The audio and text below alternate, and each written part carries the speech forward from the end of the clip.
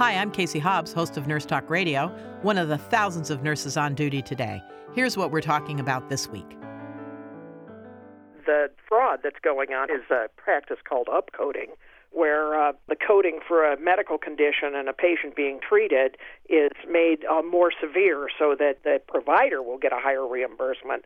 Humana also, as a consequence of that, in their Advantage plans, is given a little bit of extra money by the government, by you and me, to manage patients who have those up-coded kinds of conditions. But as you can tell by that, you don't want your medical condition overstated or improperly stated.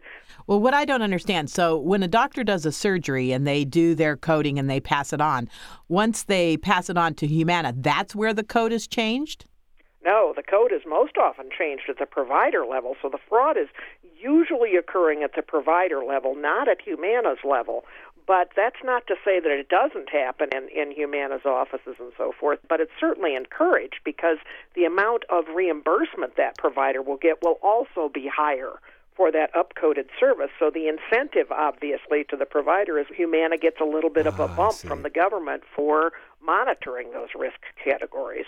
I see. So it's not in Humana's best interest then to look at the codes and try to make sure that they're correct because they also get more money. Well, and also it seems like that could change treatment decisions downstream from that based on what you're seeing in the chart. Which would be damaging to the patient because if they think you have a more serious condition than you actually do, they're treating you for that. Exactly. Boy, that's dangerous. So it's just wrong, and it seems to me like every time we think we've found a way that the insurance industry or that providers who are less than honest are going to game the system, we see another way that they've gamed the system, and people often will rush and say, well, it's the fault of the government for not having tighter. That's not true. It's not the government's fault. It's not the fault of those of us who are trying to work for a Medicare for All for life system. The fault is those people who are abusing and committing fraud at the level of the provider or at the level of the insurance industry. And once again, Donna, if we had a single-payer system, there would be a lot less of this because it would be there wouldn't be a reason to try to gain the system to get more cash. You wouldn't be able to do it. Absolutely. And it would be so much more easily identified. And this is what often happens with some of these folks. They just get too greedy. They start submitting too many claims that are just out of range for what the normal provider would be submitting.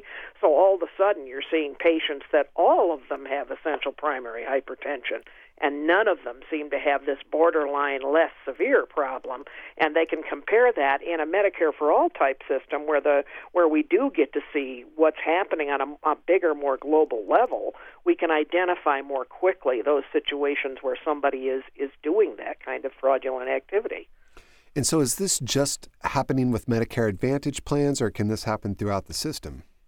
It can happen throughout the system. It certainly can be, but Medicare Advantage is in a unique spot because it's got this incentive for the insurer to get this extra pool of funds from the federal government when they're creating a risk score that's higher for the group of people that are in their Advantage plan. So they'll look at that Advantage plan in Florida and go, hey, wow, Humana's really handling a lot of people who have some serious problems, so they're going to get, $100,000 per quarter extra money for this kind of treatment of that group of people in that risk score category. So it happens more frequently with Medicare Advantage because there's this incentive.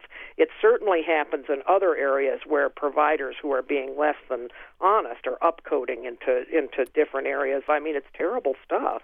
That's what's dangerous. Okay, now let's switch gears a little bit and talk about the Robin Hood tax, also known as Senator Bernie Sanders' legislation in the Senate, the College for All Act and the Robin Hood tax. Tell us about that.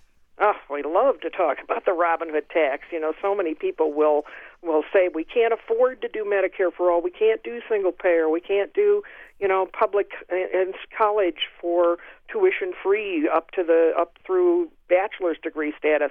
They'll say we can't do all these things because we don't have the money. And Bernie Sanders is very quick to point out there's a really, really sound way to make it happen, that we have the money and that we put the onus back on Wall Street to help bail out the middle class instead of the other way around. The Robin Hood tax would impose a very small, a 0.5 percentage point tax on all of these high-speed financial transactions that happen in huge numbers on Wall Street that pay absolutely no taxes whatsoever. They get a pass. They don't pay anything on all those transactions.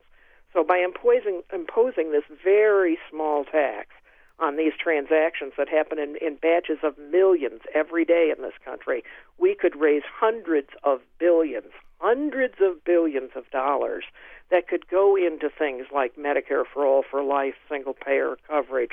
So having this Robinhood tax is just a fabulous way that doesn't impose yet another hardship on working-class Americans, but actually takes it to the place where, Wall Street nearly brought our country to its knees in their reckless behavior, and Bernie is so eloquent when he talks about this. But the reality is they've got to pay their fair share of taxes in this country. They've certainly gotten wealthy off of us. They've been bailed out by the American public. It's time for them to pay their fair share, and the Robinhood tax is the very best way to do that. One of the other things that Bernie talks about very consistently is that in order for any politician, whether it's Bernie or whether it's someone else who sits in the White House, that it cannot be Donald Trump. I think we can all agree on that. Yes. But the reality is they must have a movement behind them calling for the kinds of change that we must have, which is all of us keeping the pressure on and saying to the Congress, whatever makeup they may be politically, this is why we elected Bernie Sanders as our president. This is what we want. We can still make this happen.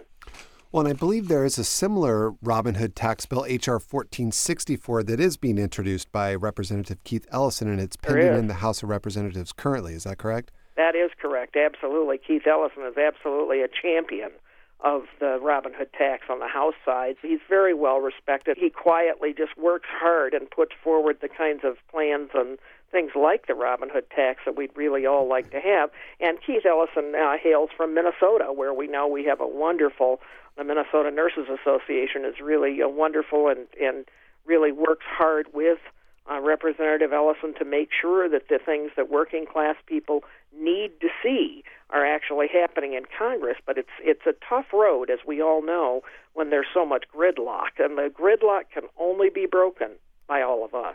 For more information about this topic or about National Nurses United, visit nnu.org.